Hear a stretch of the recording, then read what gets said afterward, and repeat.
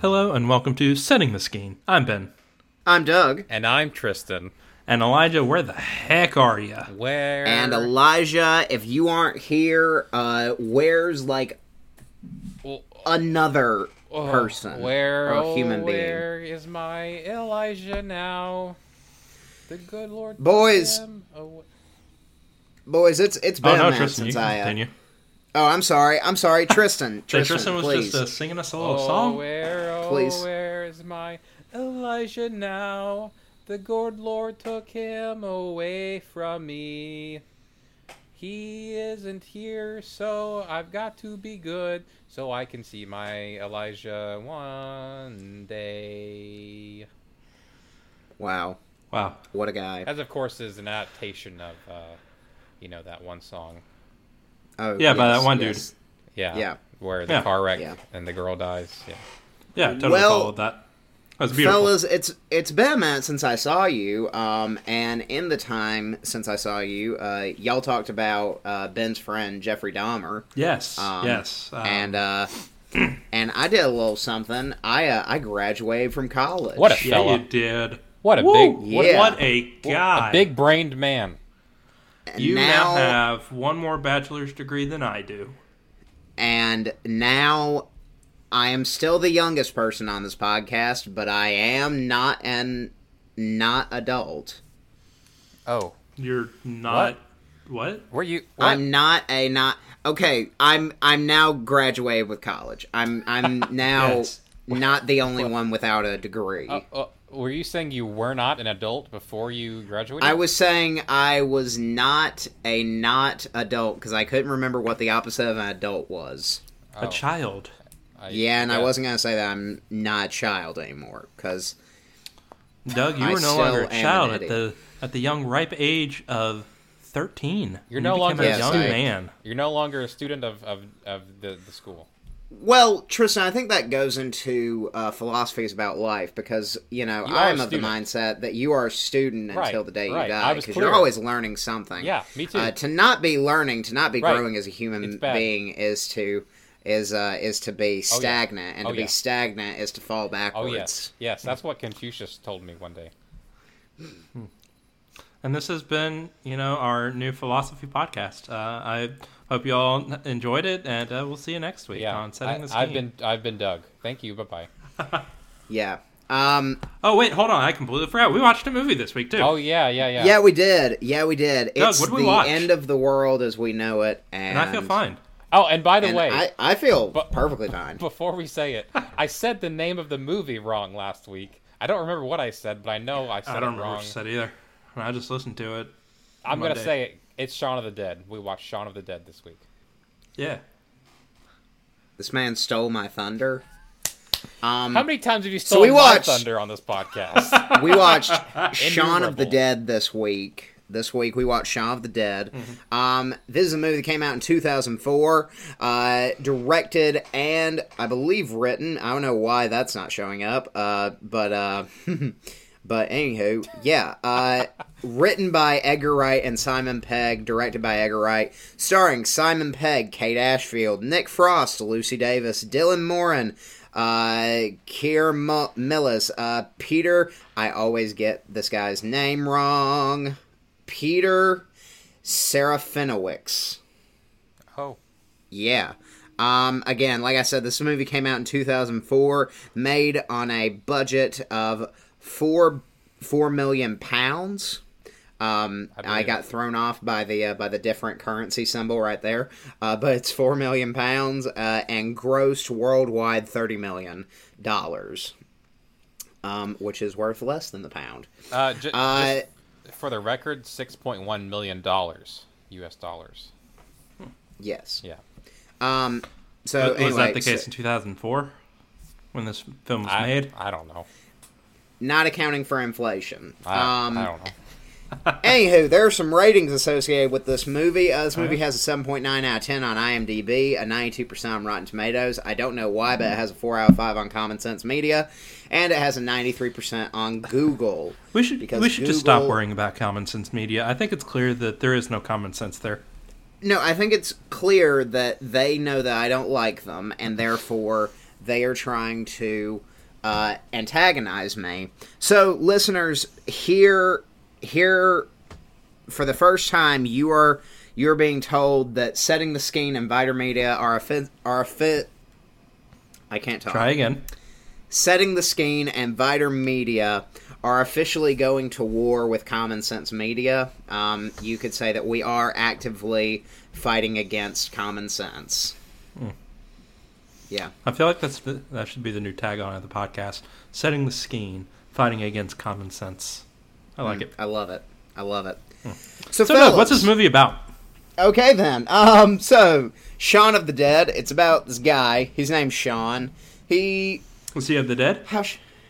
He walks amongst the dead. It should have been Shaun amongst the dead, but that doesn't really work because they're trying to flash back to the classic film Dawn of the Dead by George Romero. But that's neither here nor there. So it's about this guy named Shaun. Shaun is kind of in a rut in life, for being honest. He has a friend who kind of drags him down, named Ed. He loves going to this bar called the Winchester, and he is currently losing his girlfriend named Liz.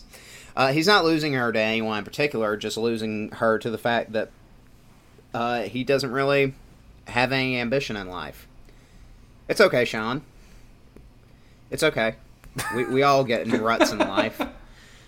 Shaun, I know that this movie came out 17 years ago, but I just wanted you to know, man, it's okay. It's okay. Not to him. He's 29. I gotta get out.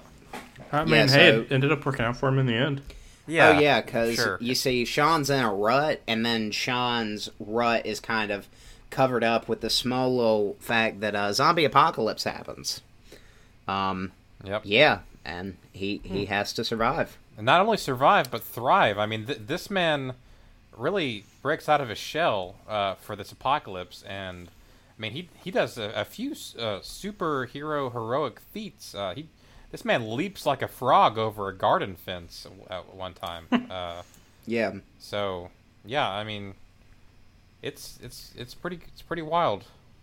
Yeah. Now we should mention that this movie is actually.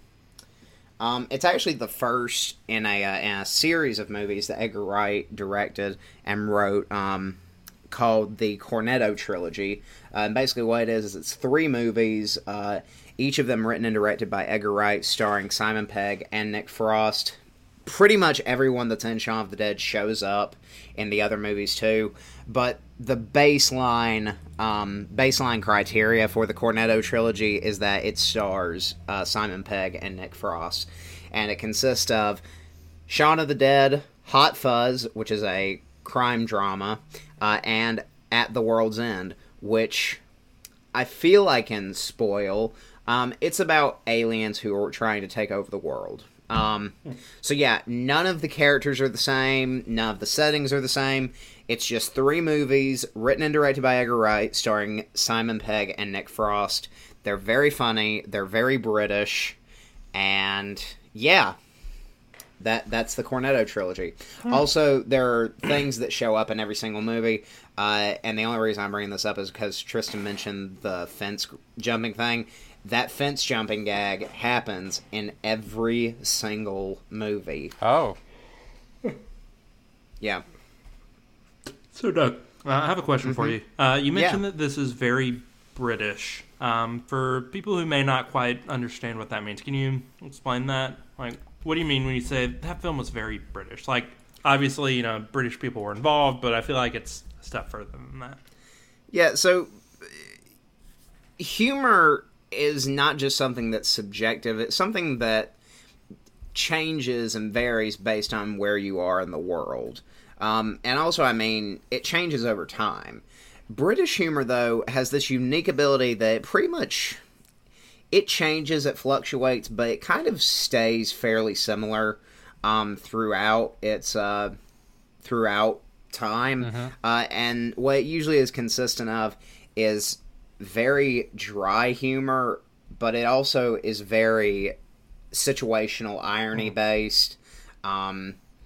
it's very based. It's very much so based in short setup, short punchlines, which makes it feel very dry because there's not a lot of emphasis put into it. It's not changing the fluctuation, changing the volume of your voice and the inflection so that you know the punchline's coming.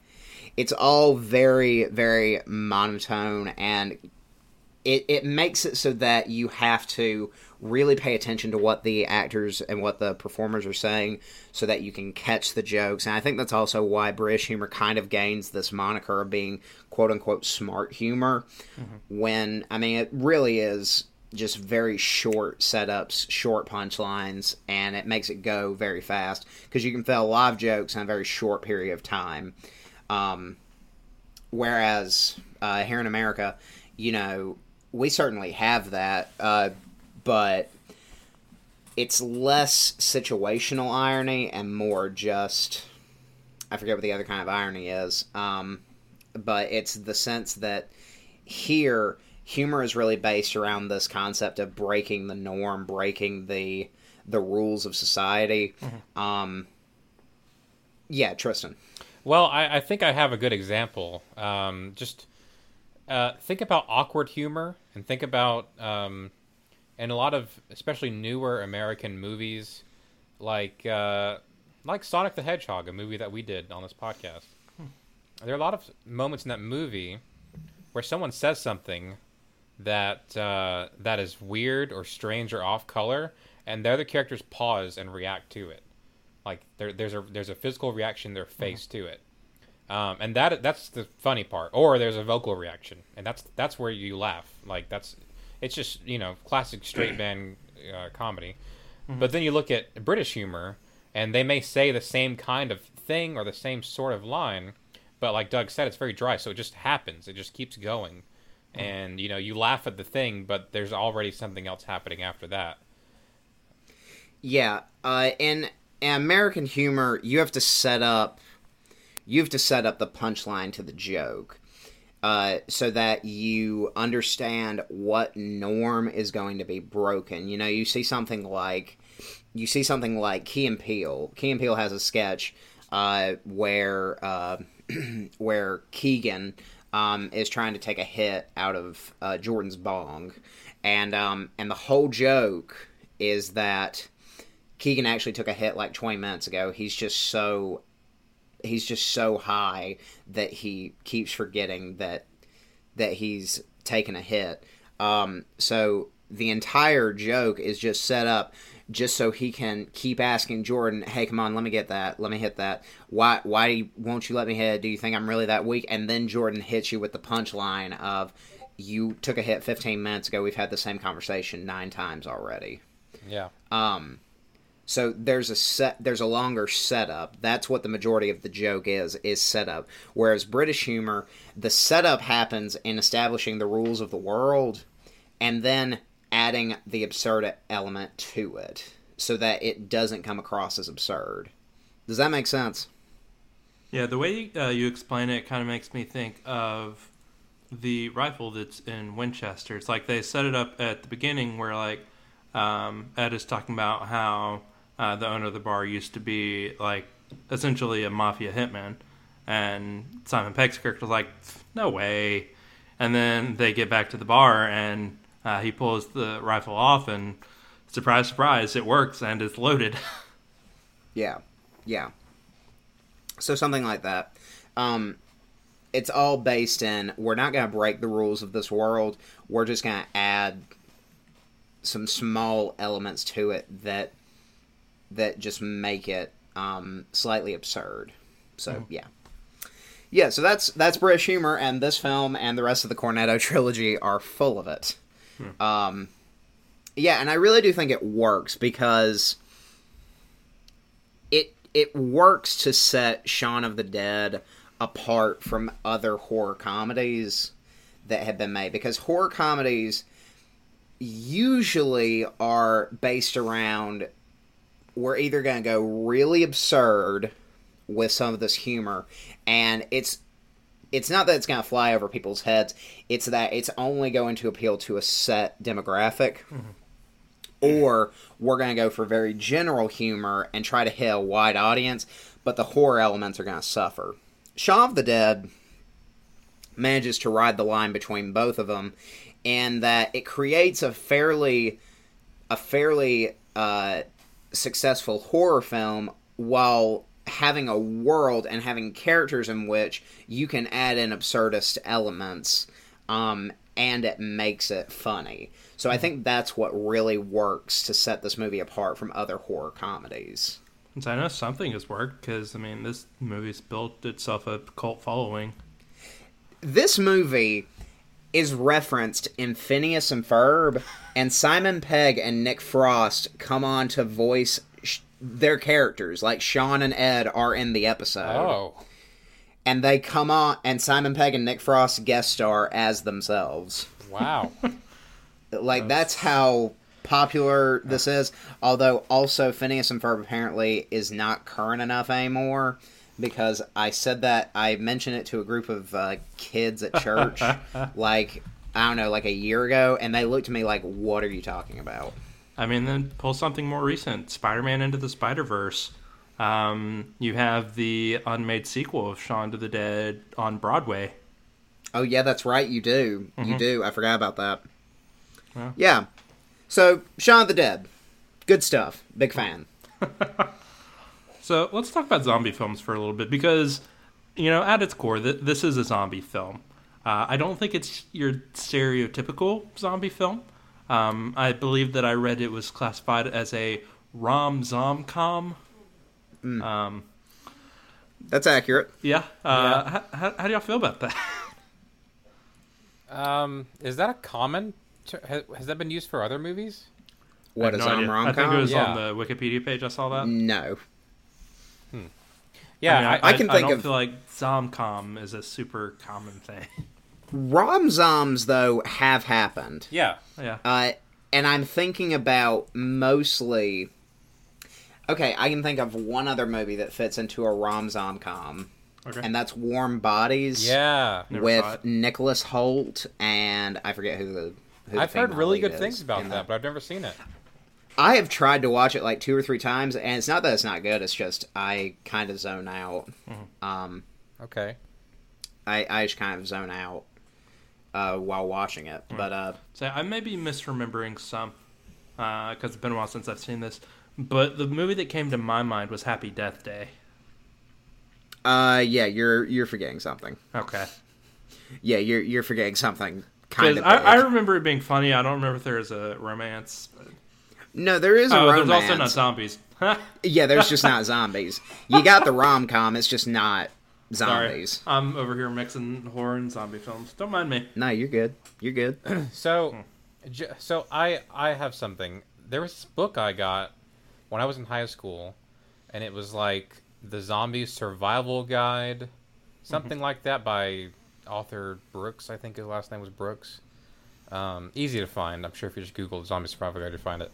But it's really interesting because this movie's based off of the George Romero zombie, and where they're just kind of slow, and they're pretty easy to outmaneuver, and they're pretty easy to kill. I mean, you just hit it in the head, and, you'll kill it. Yeah, that's it. Ben's showing it on. Yeah, the Zombie Survival Guide: Complete Protection from the Living Dead by Max Brooks. Yeah, that's it. It's pretty cool. I mean, it takes it seriously, and it's probably something useful if there were ever a zombie apocalypse.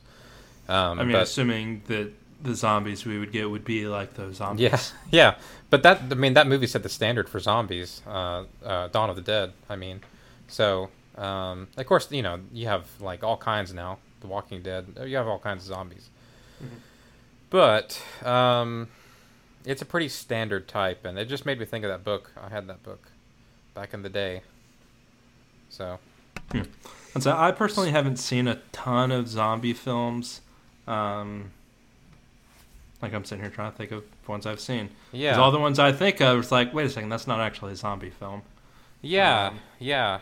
I mean, I've seen The Walking Dead, a lot of that show. I saw one random season somewhere in the middle, because they did a viewing party at the BCM, and I was like, sure, why not? Interesting. I have so many questions. Yeah. I have We'll talk so about many that later. questions. Well, okay. they the Walking Dead have the zombies are different in that show. I think they're fast, right? No. Or they They're at not. least run. Oh, maybe not. No, it's The Walking No. Dead, not The Running Dead. No, I mean, they do walk. Oh, okay. So, Yeah. All right. so boys, it's been Matt, but time to take on the mantle of the horror. The book nerd. reader. Oh, The horror. The okay. horror nerd. All right. All right, Doug's put his glasses on. So it's really interesting because the current understanding that our culture has about what a zombie is can all be traced back to one film, and it's 1968's Night of the Living Dead, written and directed by George A. Romero. Before that, zombies were not a thing. They were, but they were not the same as what we think of them now. Because before George A. Romero, the only really mentions of zombies were in the mid to late 19th century, and they were subjects of. I believe the way it was is that a zombie was someone who was possessed in Haitian mythology by some sort of voodoo magic. So that's what zombie was before George A. Romero came along and made Night of the Living Dead. And it's also worth noting that in Night of the Living Dead, they're not referred to as zombies, they're referred to as ghouls, but that became what we as a current culture and current society think of as zombies. That's it. I'm going to interrupt you for a second. Just Yeah, 'cause go it made ahead. me think of this. It's actually, like, through a few different zombie movies, they make it a point not to call them zombies, and Shaun of the Dead actually plays on that a little bit. They say, don't say the Z word, don't say the Z word. Yeah, Zed means yeah, and Z in British speak. it's been really interesting to see how various film franchises or television shows interpret what a zombie is or what they identify it as, because like Walking Dead, which those are very much so classic George A. Romero zombies, with the exception that in Night of the Living Dead, and I think this is the only Living Dead movie, which that's the trilogy. That's the trilogy of, or not trilogy because there's more than 3 of them, but that's the series of movies that George A. Romero made. In Night of the Living Dead, they actually can like use tools, like they have motor functions that they can use. So yeah, but anyway, so Walking Dead, they call them walkers, and the reason for that is because Robert Kirkman has gone on record as saying that in that world, in that timeline, Night of the Living Dead was never made. Okay. So you never had zombies introduced into pop culture. Interesting. So yeah, I mean, it's really interesting to see how various groups have interpreted zombies in their media. Now, it gets to be very interesting because I think most people understand that there was a huge resurgence of zombie media in the 2010s. A lot of people could probably argue that it was a result of the result of The Walking Dead gaining so much traction that like that's what pushed a lot of it along. But like Ben pointed out before this podcast started, there was a small resurgence immediately following 9/11. And what's really cool is that if you look at zombies, all the way back to when they were introduced in Night of the Living Dead, zombies in particular have this very unique status of a subject in horror media that usually is used to depict the depravities of man, and B, is brought up in a time or immediately following a time of extreme distress. So you look at something like 1968, we're in the middle of the Vietnam War, and we're also in the middle of the Civil Rights Movement, which is also why, if you look at Night of the Living Dead, the fact that you have a black man as the protagonist, who is ultimately killed because they think he might be a zombie, There's hugely suggestive imagery in there, which makes it that much more impactful. So you look at it there as zombies represent this, honestly, just kind of this wickedness of man to turn against itself, to fight against itself, to ultimately bring its own destruction. Whereas if you look at something like Shaun of the Dead, immediately following a 9/11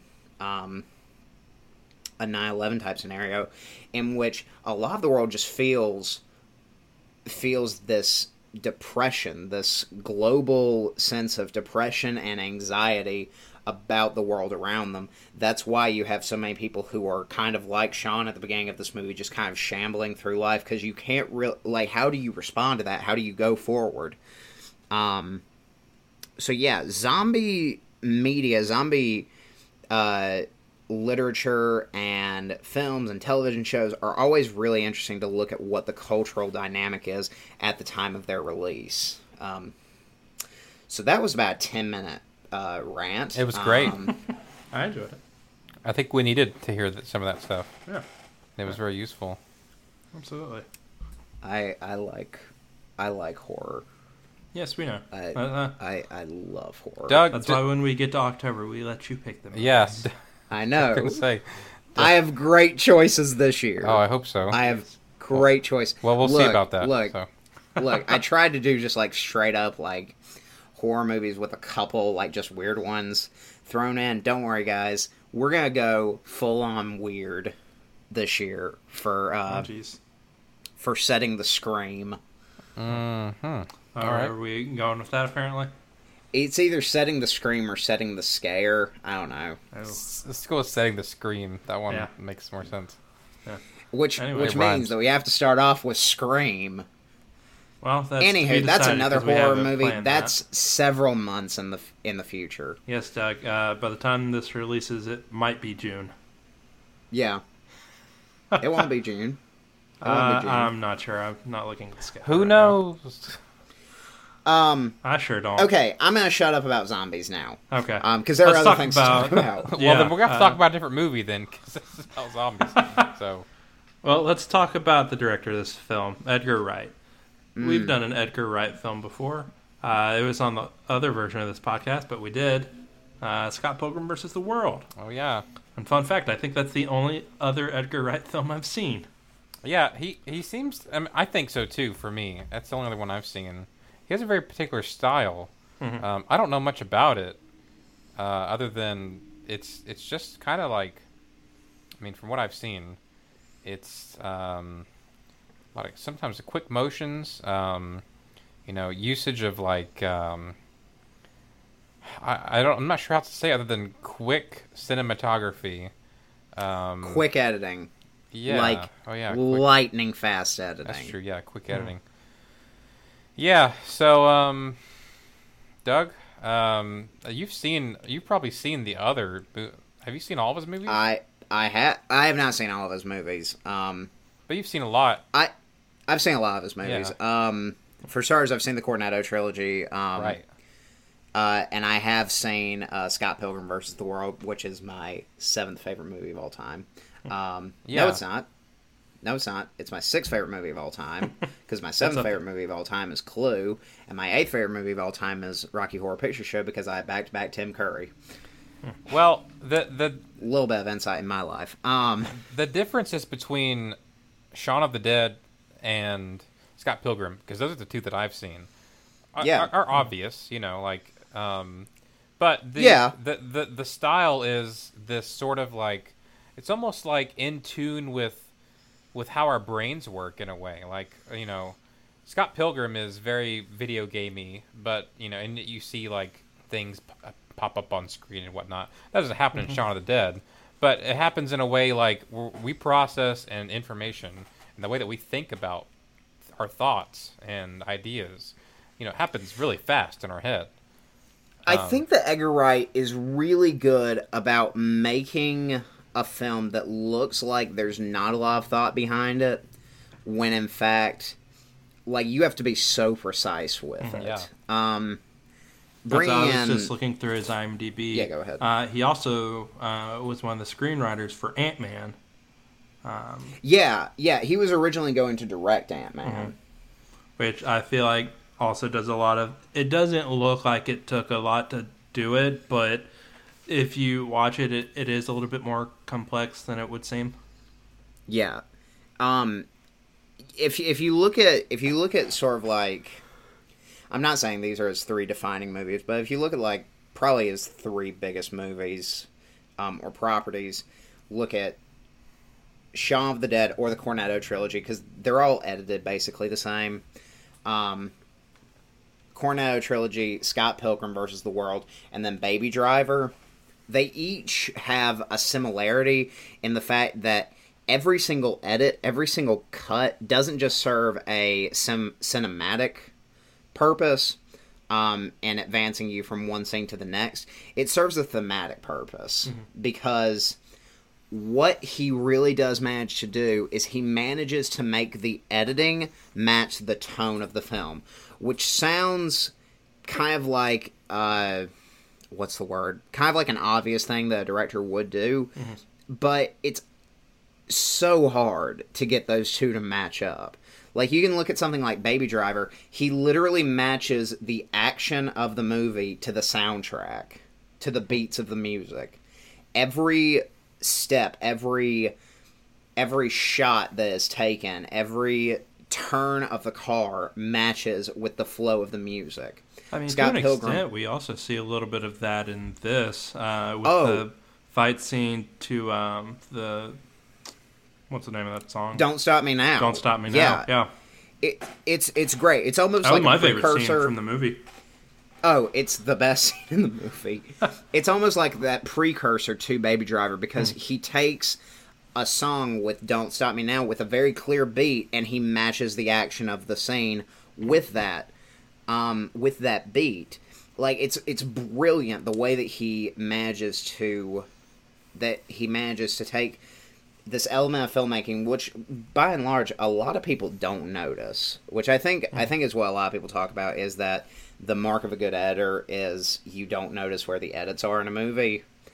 But he makes it almost impossible to ignore, which I think is really, really cool, and it really speaks to his talent as a filmmaker. I'm going to criticize him for this, because while he's really good as a filmmaker and a film editor, I actually don't know what editor he works with. I feel like he has to have some background in editing. Probably. I would but wager. For all of his talent in that field, and a lot of his talent in writing, because he's actually a very good writer, there is one thing. He really sucks at writing women. Like... gives them nothing to do. I think the exception is Ramona Flowers, but he doesn't really get credit for that. He doesn't get credit for that because that was based on a pre-existing property. Because you can look at like the female love interest in this, Liz, and also, is there a woman in? There's not a love interest in Hot Fuzz. There's like 2 women in Hot Fuzz. And then there's one love interest in At the World's End. And they're just horrible. Like, I mean, it's not like they're bad people or anything. It's just like you can tell in a movie where so much thought and effort has been put into every other part of the film, that was the part he forgot about. So, like, I'm just going to dock him on that just because, like, I don't know. Be better. Fair. Edgar, I know you listen to the podcast, buddy, but do better. Just do better. All right. When we get an email from Edgar Wright, I'm sending it to you. When you get an email from Edgar Wright, you send that right over to me because I want to talk. Well, I think he did do pretty well, personally, because this is a movie that made me cry. Twice, actually. That is not what I was expecting to hear. You said that, and I was like, what? Yeah. Did it not make you guys cry? No. Okay. I don't think he's made a movie that has made me cry. I've watched I've watched a couple of his movies. I probably cried during what was it? I almost said Chuck Schumer. The point at which Sean has to shoot his mom. No, I'm talking about a different movie. The other one that I saw. Scott Pilgrim? You cried during Scott Pilgrim? I think I did. During what scene? I don't remember. I just remember I probably did. I don't know. I mean, I cried from laughter, possibly. Oh yeah, because there's one scene there. Okay, there is one scene in Scott Pilgrim vs. the World that it does not matter where I am, does not matter what I'm doing, I will lose it. And it's the scene where, okay, I'm sorry, excuse me, we interrupt the Shaun of the Dead podcast to bring you a quick little note about Scott Pilgrim vs. the World. There's a scene where Knives Chow, where Knives walks up to the door, knocks on the door, and little, what's his first name? His name in the movie is his name in the movie is Wallace. Kieran Macaulay Culkin's brother. Whatever. Macaulay Culkin's brother. Kieran Culkin as Wallace opens the door and is like, hi Knives, and Scott is right behind him, and Knives asks, is Scott here? And he just runs off frame, and Kieran's just like, you know what, and closes the door a little bit, and you see Scott jump through the window, and Kieran's just like, he just left, and you flash to Knives' face, and she's like, oh, okay, and Scott's running behind her. And that scene is so stupid, and it's so simple, and it's an example of how good his editing is. But I laugh uncontrollably every single time I see it. It's a good scene. So Tristan. Okay, so Tristan, so you cried during Shaun of the Dead. Yeah. So I mean, it's not that I necessarily thought that I connected to Shaun. Like I didn't think that I was him in that way, but I connected in the way that you do as a human to other humans, you know? You guys ever felt that as a fellow human being? No. Connection to someone? All right. Well, the last time I cried was August 7th of 2019. Well, it sounds like we've got a hard ass here. I'm a soft boy, so I will cry at most things. I cry at most things, and I'm not sorry about it either. So if you thought I was, I'm not. Okay. I'll cry. I'll cry to look. You'll cry. If you look at me a certain way, it might make me tear up. Yeah, no, it's totally fine. So, anyway. It's totally fine if you cry. I mean, look, there's a damaging stigma around the fact that men can't cry or should not cry, and that's a horrible thought process. I like think Tristan we are all said, firm believers I've that just men got a should heart cry. of stone. Yeah. Sure. So I think we are all firm believers that men should, in fact, cry. Yeah, I mean, when you got it, don't just do it to do it. Do it to do it if you want. Yep. Okay. Sure. That's not what I meant. Ben, So Tristan, tell us about the scenes. Well, I mean, there's a scene where his mom gets bitten by well, actually, his mom's already been bitten by a zombie, and she's been hiding it, and then he finds out. So that whole part, actually, he finds out about it because his girlfriend finds out first, and then he finds out, and it's like, it's heartbreaking. Like, it's really well acted. Like, Simon Pegg really did that scene right. And he was really emotional, and that got me emotional. And then there's a second part where they're leaving his friend. I forget his name. Ed. Yeah, Ed. They're leaving Ed, and he's been bitten pretty badly, and he's dying. And they just have a joke that it was a callback to something earlier in the movie that happens at the beginning. At the beginning of the movie, it's really stupid, and you kind of don't like Ed at the beginning because he's lazy. It's a fart joke. It's literally a fart joke. It's a fart joke. It's just a fart joke. And at the end, it happens again, and you come to like Ed because he's actually done something for the group at least, and you're like, man. And they have they're like best friends. So, and there's a moment where he just puts his head on Ed's head, and it's like a really great shot, and it made me cry. And then you move on with the film. So, two great scenes, well acted in both. I think Simon Pegg's really good. Yeah. Yeah. Haven't really seen him in much. I saw him in Star Trek as well. Yeah. Star Wars. It's really all I've He's seen in Star him in. Wars. He covered both of the big nerd franchises. What was he in Star Wars? He He was Unkar Plutt. Oh. Yeah. Oh, okay. He that's probably he why you also didn't recognize him. directed. He also directed Star Trek Beyond. Interesting. He's Oh. a huge Star Trek nerd I don't think I saw that one. and a really big fan of the Beastie Boys. Interesting. But Well, But yeah. I'm going to go off book a little bit because I do want to talk about something. How did y'all feel Yeah. about the ending of this movie? You know, normally I feel like when you get a zombie apocalypse movie, you know, it is the end of the world. But this one's very different in that they contain it. Like, you know, they end up using the zombies to do mundane tasks. There's one lady who stayed married to her husband who was a zombie. How do y'all feel about that take on, I guess, a zombie apocalypse? Yeah.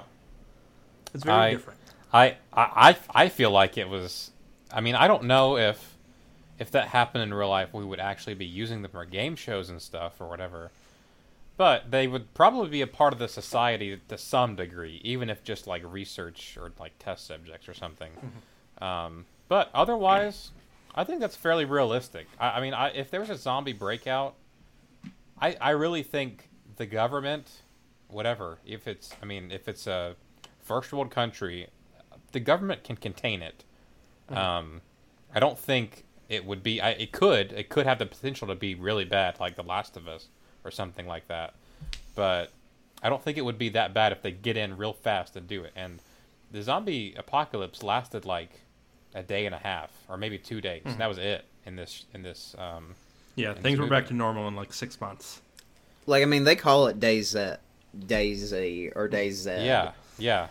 So maybe it was just It's like, I mean, it happens and they contain it within a day. right, and the Yeah. army rolls in, or whatever unit rolls in and takes care of it and kills them, and it's like, I'm sure a ton of people died, and it was obviously a tragedy and awful and a huge trauma. But they contained it. I think that's realistic, and yeah. I mean, it as far as the story goes between Sean and his girlfriend Liz, it lets them grow as character rather than just them dying. It lets them grow a little bit as characters.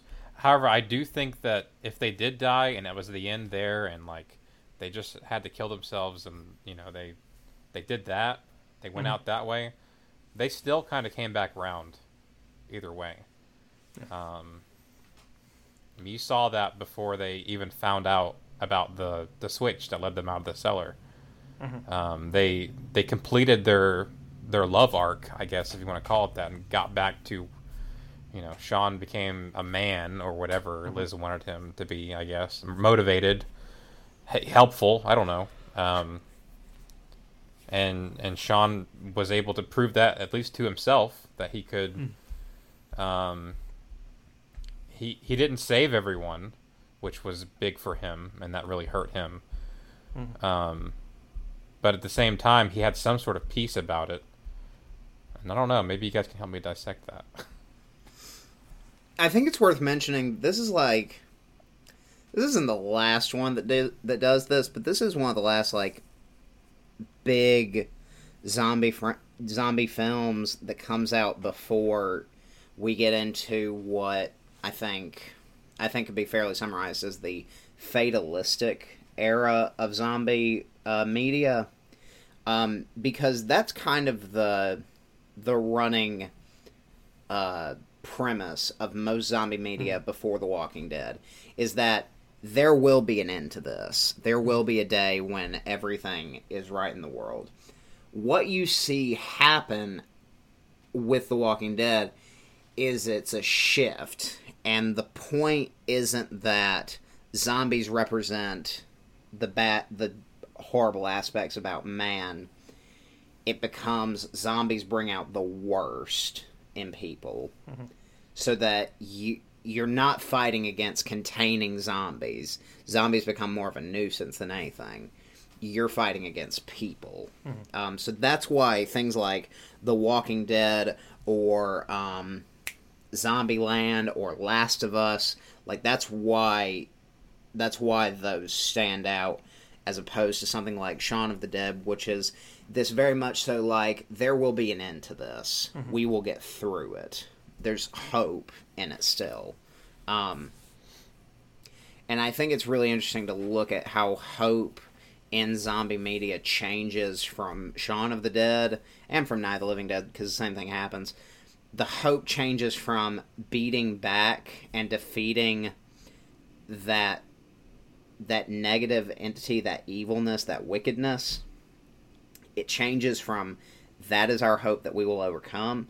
It changes into a hope that you can just survive, that you can outlast the people who are against you. So yeah, it's really interesting. It's really interesting to look at how zombie media changes. Do you think we'll see a shift back? I don't know. I mean,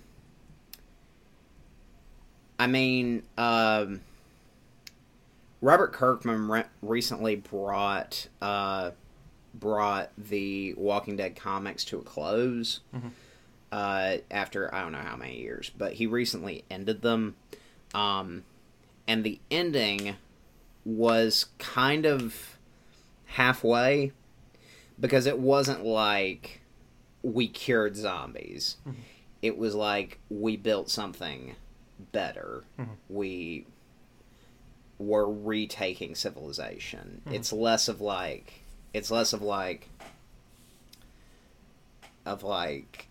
we just need to keep going, and it turns into, okay, we've made it, now how do we grow? And that's a lot of what the show's at right now too. I haven't kept up with it absurdly well, but I've hit like the bullet points, and that's kind of where they're at right now, is how do we find stasis in this? How do we find continued prosperity here? So yeah, I will say real quick, I don't love the ending of this. It's not that I don't love the fact that like everything's okay. It's that, and I feel like this is the same thing for all three of the Cornetto trilogy. I feel like there's not really an ending. It just stops. Yeah. Like the problem is either fixed or the problem is ignored, and the movie ends. That's my only problem with this trilogy. Yeah, really. It's very abrupt from, like, you do have that, like that heavy scene where they're leaving Ed, and then they take the lift up, and the military shows up, and within, like, seconds, the film's over. And I don't know. I think it would have helped to have a more fleshed out resolution. Because, I mean, like, I feel like things do resolve. Like, they end up living happily ever after. And also, Ed is a zombie, but is still coherent enough to play video games with Sean, which is neat. I don't know if he was actually playing the game, though. I think he was just doing it. Well, they said that zombies retain enough motor function that they can basically do what they did before they died. Oh, okay. Yeah. Which is why they're still able to use the zombies for various tasks. Yeah, and since Ed only ever played video games, like... That's what he can do. He's still at least okay at it, yeah. He's just chained up in the shed. Which... Yeah. That raises all sorts of questions of humanity, but... Yeah, that really does. I mean, that leaves them in a really precarious state. Yeah. But that's a whole different conversation. But a zombie's not a person. See, that's a whole different conversation. Yeah, I know. But none of which... one of which none of us are qualified to talk about. Right. Well, who is? Who is qualified? The zombie? I don't know. A coroner? I don't know. A sociologist? I mean, we talked about a similar thing about what if is an AI considered a person, like a robot, when we did Bicentennial Man. Man, that's a throwback. On our last podcast. Yeah, that was a throwback. But Stone vehemently said, no, they are not people. And I was like, I don't know. You got to watch that movie, and maybe you'll feel differently. I'd say, I mean, you can kind of look at it even in more modern media with Vision in the MCU. Yeah. Yeah, I think if you have I think if you have coherent thought and a sense of self, then I think you qualify as like a person. But like multiple forms of zombie media point out, the part of the brain that is you, that is your personality and is your cognitive function, is no longer alive. Yeah. So therefore you cease being a person. Well, it depends on the zombie movie. Most of them are that way, but some of them are a little different. Like, some of them, it's more like you have a thing that is, like, attached to your brain, or a disease, more so, where it's like, you're still in there, but you can't do anything. You're... Are you referring to The Last of Us and that it's fungus? Well, that's an example, but I'm thinking about, like Warm Bodies, I guess, would be a closer example to this. Yeah, no, that is true. I think they do cure it in Warm Bodies. Yeah. There's another movie that I saw recently where they cure it, and I can't remember what it was. Because if you're a zombie that is eating other zombies or eating people, you know, like, if you're...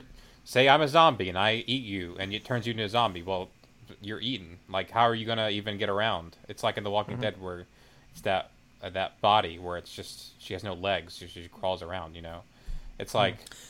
Like, what? Like... So... Yeah? Okay, this has nothing to do with anything, but I do have an answer for that. Okay. In that, Robert Kirkman set up in the world of The Walking Dead, he set it up so that the walkers will continue to eat you until something else draws their attention.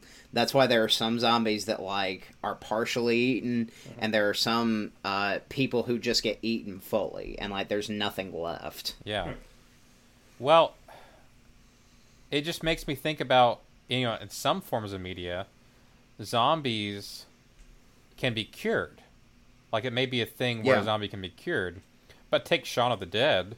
You know, some of these zombies have, like the first zombie they really encounter, she falls on, like, a stake in the ground, and it impales her. And that would kill someone, you know? So if she were ever cured, she would just be dead. She would just be in pain, you know? Or I mean, I think you also have to consider, like, even if they, for all intents and purposes speaking, are dead, is it humane to still use their bodies for stuff? Probably not. I'm going to go ahead and say probably not. But, like, someone like their roommate, you know, their more well-to-do roommate at the beginning of the movie, he becomes a zombie, and when he's in the shower, he's fine. Like, I guess he was bitten in the arm, or his wrist, but otherwise he's not, like, ripped apart, you know? So if he was cured, potentially, he'd just have to take care of that wound on his hand, that he'd be fine. Yeah, the only thing is that now he has to deal with the wound that goes directly through his brain. Okay, yeah, right, but before that, like, if they just had a cure, you know, so... Here's my whole thing. No one knows. Here's my whole thing. No one knows. Right. There's no way to know. I'd say it's a completely hypothetical situation. Well, yeah, of course it is. But it's fun to talk about. And also, I feel like, I don't know.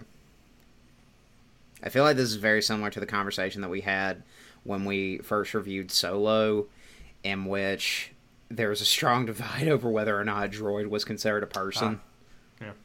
Yeah. That's fair. Anyway. Good point.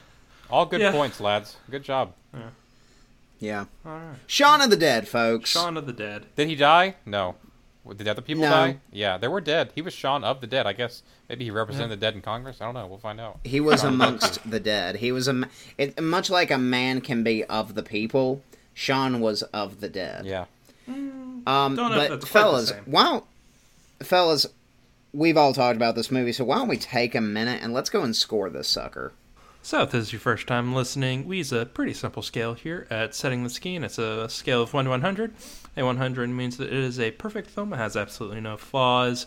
The scale cannot be broken. Doug. Hi.